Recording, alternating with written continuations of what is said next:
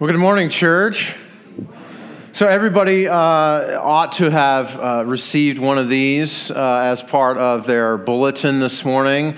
I just want to highlight this for you. We're encouraging everybody to be a part of this study in Galatians. Every single person, every single life group. You could do this with your family. Set free to live free. That's what this book in Galatians is all about. And sometimes we tell you the what. We want you to do this in Galatians, to study Galatians and to get yourself around God's Word. But I also want to communicate to you why. Why in the world should we do this, preacher? Why in the world should we do this, church? Why should we do it? Because, well, number one, we love Jesus. You see, if we're a church that is really built around saying that we want to find and follow Jesus, following Jesus means we get into His Word and we get there as a church and we gather around His Word so that we might live more like Him. And I don't know about you, but there's still some things in my own life where I need to live like Him. And I need to improve on living like Him. And Galatians, a study in Galatians where I recognize the freedom that Jesus has given me so that I might live freely in Him, as opposed to a bunch of religious rules or foundations or standards that I've created for myself. I want to live free. So if that is of interest to you, and you want to see yourself be challenged to live more like Jesus tomorrow than today, so that you can recognize that you've been set free to live free, then would you check that out and get into the book of Galatians? We've been in this series now for a number of weeks, pressure points. We have really just gathered ourselves around the story of David's life, and we have recognized that time and again, David is under pressure. And not only is David under pressure, you and I know that sometimes we're under pressure to do certain things or not do other things, and that God is really charging us, encouraging us, challenging us to live like Him, to follow Him. Because we've come as a church and said if we're going to help people find and follow Jesus, then we have to follow Him. That we can't ask other people to follow and not follow ourselves, that we actually have to try and live like Christ, that we have to live the Christian life, not just on Sunday morning, but every day. And in order to do that, we're going to have to overcome the pressure points in our life. And this morning, we hear from the book of 2 Samuel, this incredible story of grace. We are challenged not just to receive grace, but to extend grace to others. And David models that for us. I don't know if you've ever made a promise to something and you've said, God, I'm going to promise, I'm going to promise, I'm going to promise. If you just do this thing for me, everything will go well. I'll promise to do this. And then you find yourself maybe days or weeks or months or years later, and that promise is still gone unkept. And I wonder if at times, if God's not just holding our feet to the fire in regards to the promise that we've made to live more like Him. And He said, hey, when you came to know me, you promised that you were going to live like me. When you entered that baptistry and you died to self and raised again to live a new life, that was a new life in the resurrection that I gave you. And you said that you promised. And I wonder this morning if in the text that we're going to walk through and the people we're going to meet, if God is not challenging us when we're under pressure with our promise. Not just to make a promise, but to keep a promise. This morning, I'm going to introduce you to a person that understood a lot about what it feels like when someone keeps a promise, even when that person didn't necessarily need to keep their promise. So will you go with me? 2 Samuel chapter 9. 2 Samuel chapter 9 is where we're going to be. If you don't have a Bible, reach out and grab one in the pew backs. Turn to your favorite Bible app in your smartphone, and we're going to be in 2 Samuel chapter 9. 2 Samuel chapter 9. Joshua judges Ruth, then 1 Samuel and 2 Samuel in chapter 9.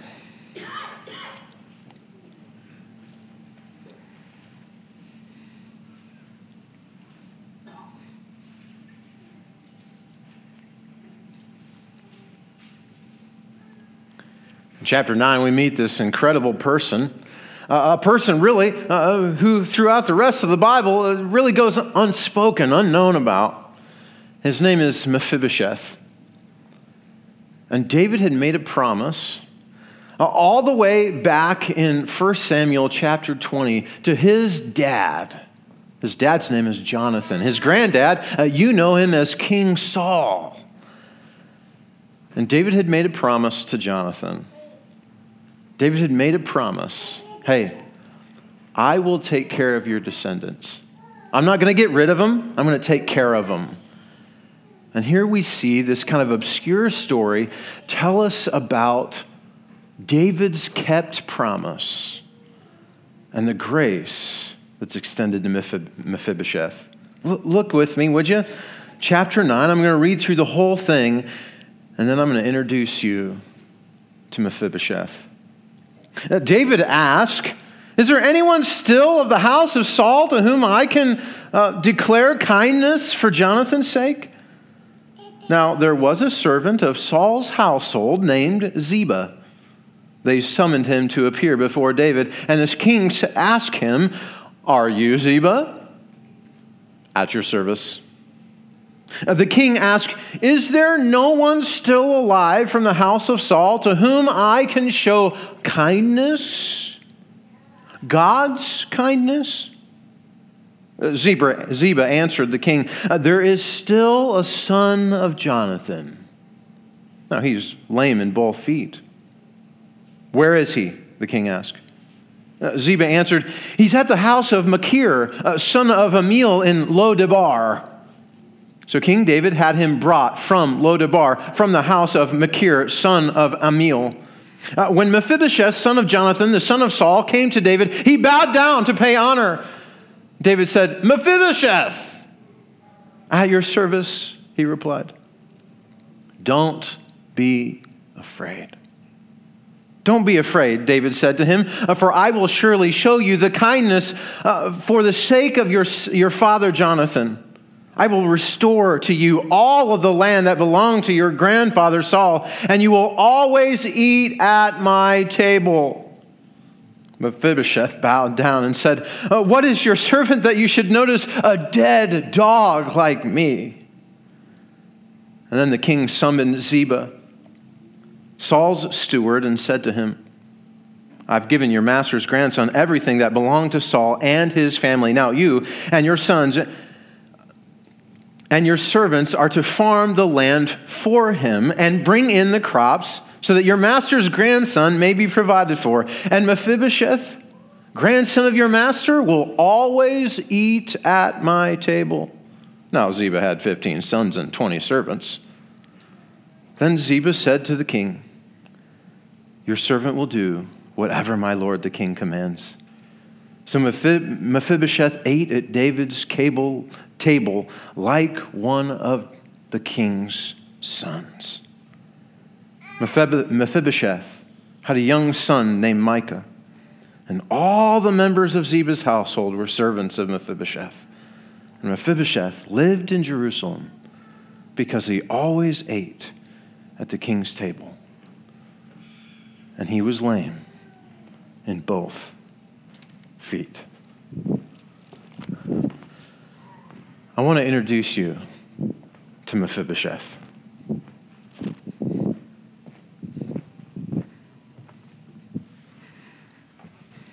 All right, you ready? All right, here we go. All right.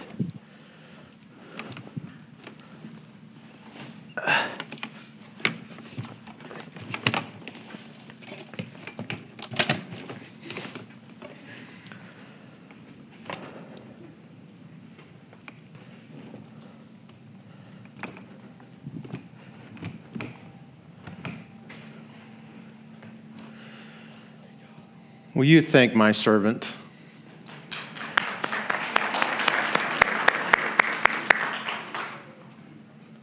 How does a guy like me end up in a palace like this? Can you believe it? This is a king's palace. I've seen palaces before. I've been in one a long time ago, but it was nothing like this. All the fine furniture, all the grand hallways, the throne room. It's incredible. I know what you're thinking. You're thinking, how in the world does a guy like me end up in a place like this? Why would I even get to be here? Oh, pardon my manners. My name is Mephibosheth. Now, if you know Hebrew, you know that my name, Mephibosheth, means scattered with shame. And that really has been my life story up until, maybe about 3 months ago. You see, I was 5 years old.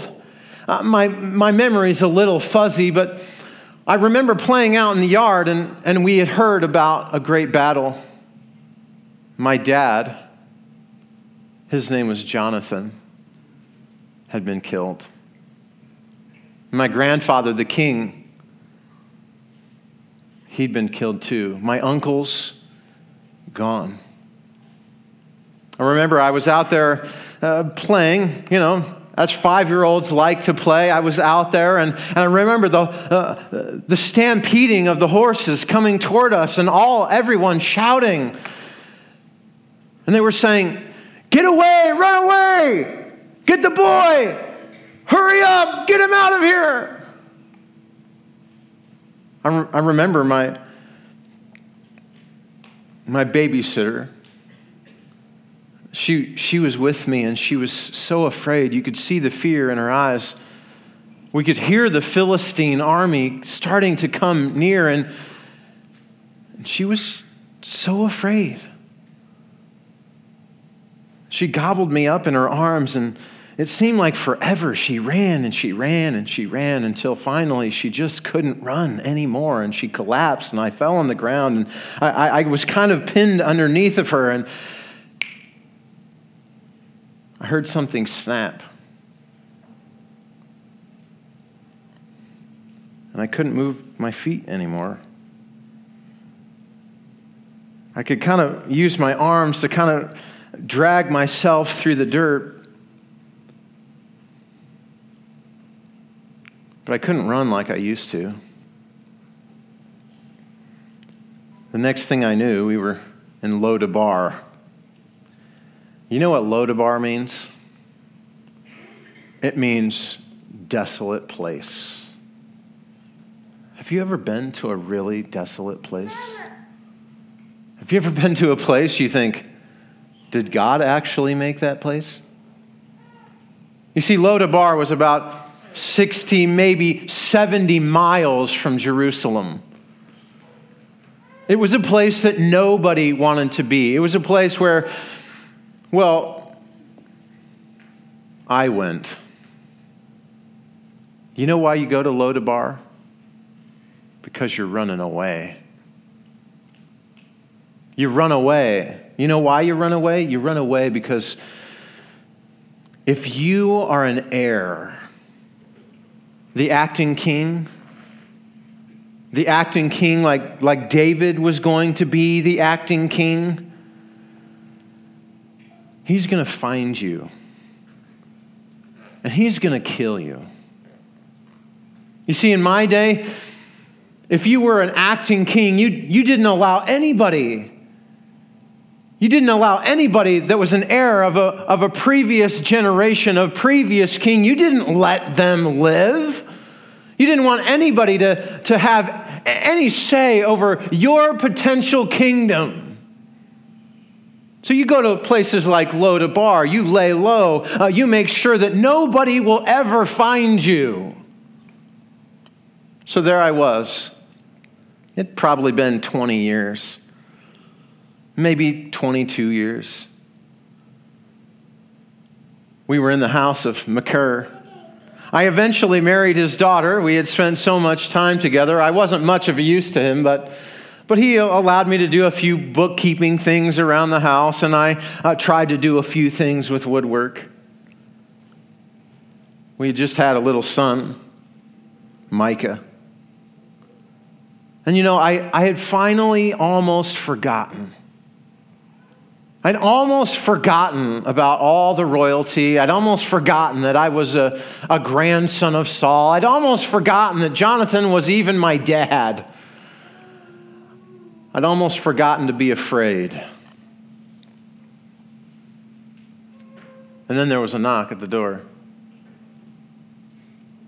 One of the servants got up and answered the doorbell. Doorbell. Pfft. Okay, we didn't have doorbells.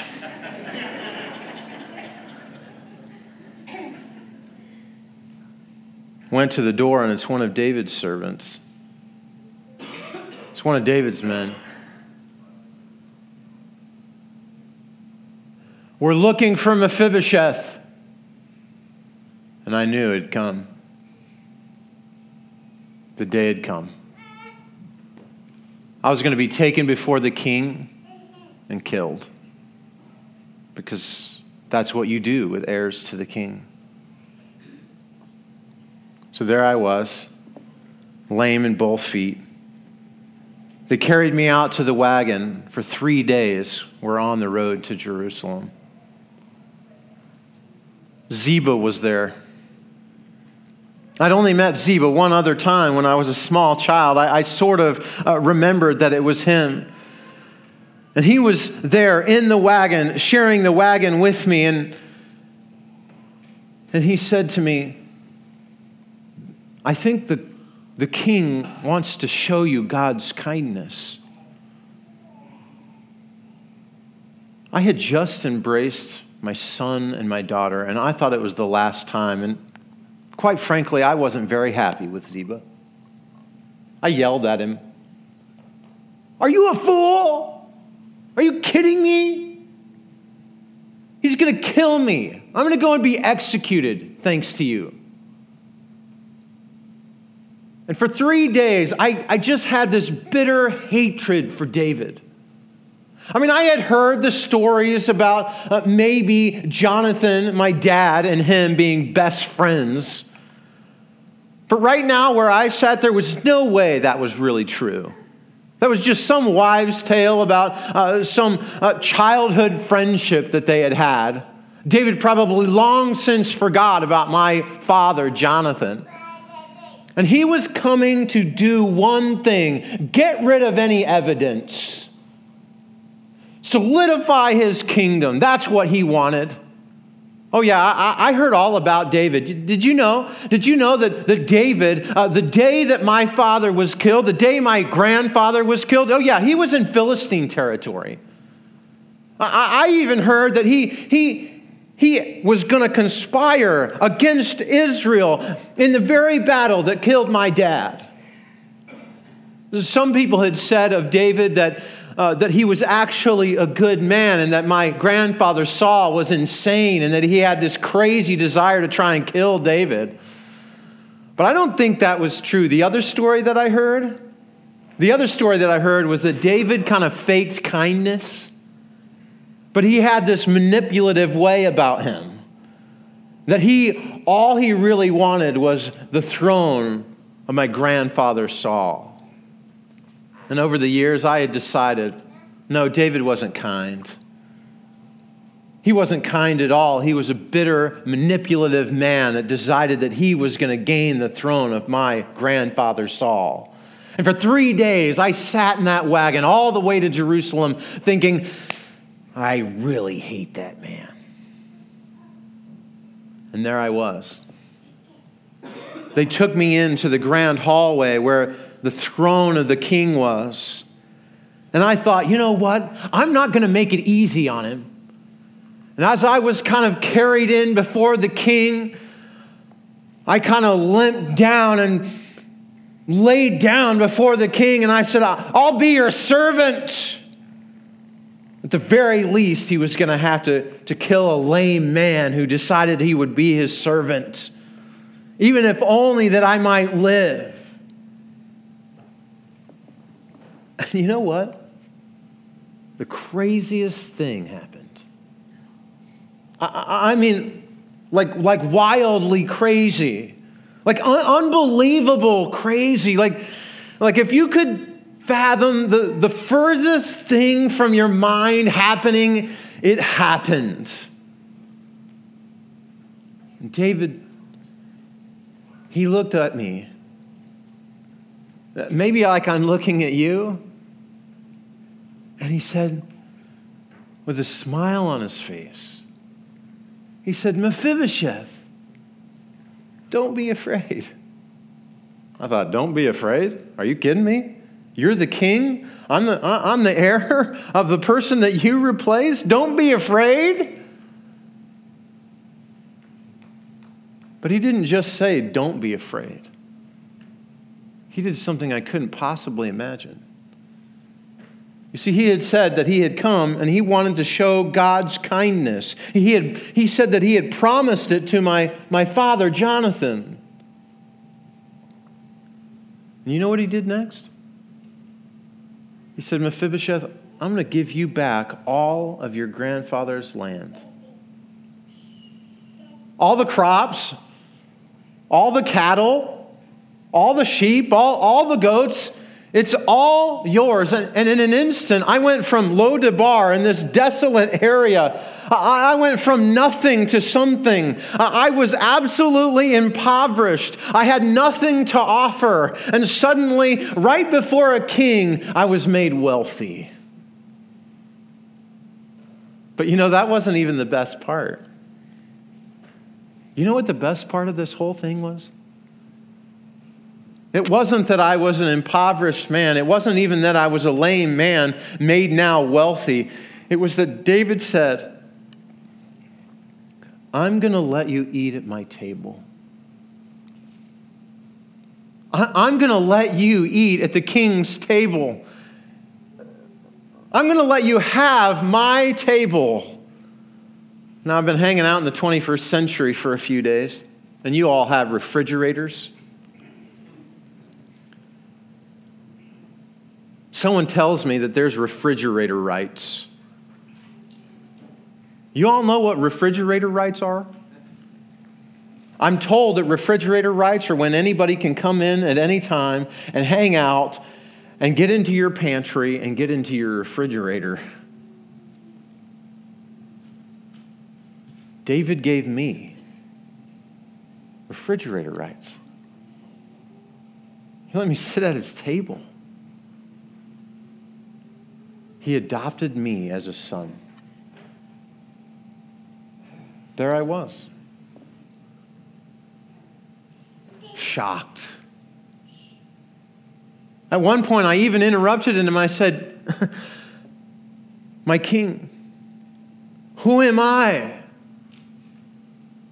Who am I but a dead dog to you? I am dead before you that you should do this for me. And David said he's keeping a promise. Oh, that David. What a great king. What a king that would take a man from death and desolation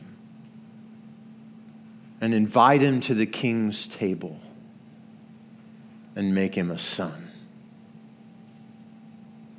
I don't know about you, but I wish all of us could know a king like that. Maybe you can know a king like that.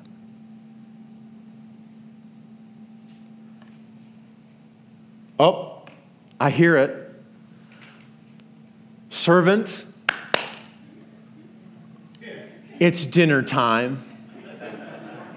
And I don't want to miss what's waiting for me at the king's table. I'll see you later. I'm going to accept this invitation.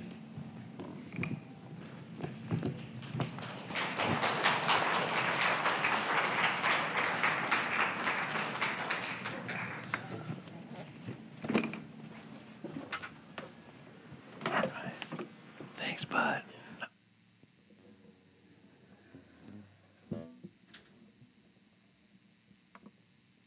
Church, David kept his promise, didn't he? And you know what? There's another king that kept his promise too. And his name's Jesus. And Jesus, for you and I, he took us, even though we've separated ourselves from God, even though we have been crippled by sin, even though we didn't deserve anything. There's a king that's calling us out and saying, I know that you're dead. I know that you're dead in sin. I know that you're a dead dog. But it doesn't matter. Because I sent my son. I sent my son as a king in David's line. I sent him to die for you. And he's making an invitation, isn't he? He's making the invitation for you to be sons and daughters of God. And he has said, for all those who are with him, there will be at the final day when he comes again, that there is going to be a great table. And we're all invited. We're all invited to sit at the king's table as sons and daughters of God, not sitting in desolation, not sitting in our sin anymore, but by the grace of Jesus, we get to sit at the king's table. And we don't get that because we've earned it. No. We get that because God said, I'm coming for you. And that anyone who would acknowledge me, I will show eternal life. I hope that there is someone here this morning and you came in and you're not sure about Jesus yet, and now you are. Because I'm making the invitation the way Jesus did, the way Mephibosheth got his. There's been a promise and it has your name on it. And the invitation is that you would accept God. You would accept Jesus as his one and only Son, equal with him in every single way, that you would recognize that Jesus came, died on the cross for your sin, and rose again on the third day, and he's coming back. And you have an opportunity to sit at the King's table. We sang it earlier, didn't we? Grace. Grace. You show me grace. You've taken my shame and shown me your loving kindness. This morning, God wants to show you his loving kindness. And so if you have been thinking about that for a while, I'm asking you, I'm pleading with you on behalf of God Almighty and Jesus Christ, his one and only Son, that you'd come and you'd sit at the King's table today. And you'd say, yeah, I need that kind of grace. My life before now hasn't been all that I wanted it to be, but I need that kind of grace today. And you will take my shame and throw it away. If that's you, would you come? Would you find me? And let's talk. So that you will find yourself and you won't be late for dinner. Let's pray. Lord God, I thank you so much for your goodness. I thank you for how your word speaks just grace. I thank you for how you show yourself to be true to the promises that you have made. And Lord, I pray that we will recognize, like Mephibosheth, that we are dead in our sins, that we desperately need you, that we will turn in repentance and follow you and accept this invitation, that we'll die to sin and raise again to live a new life because of your resurrection. Lord, I pray that today is a turning point for all of us, that we will finally sit at your table. And until you come again, Lord, we will sit every week and every moment of every day in the promise of your grace. And And Lord, that we will extend that grace to others as you have extended it to us. Lord, thank you for your grace. We love you. And we pray all this in Jesus' holy and precious name.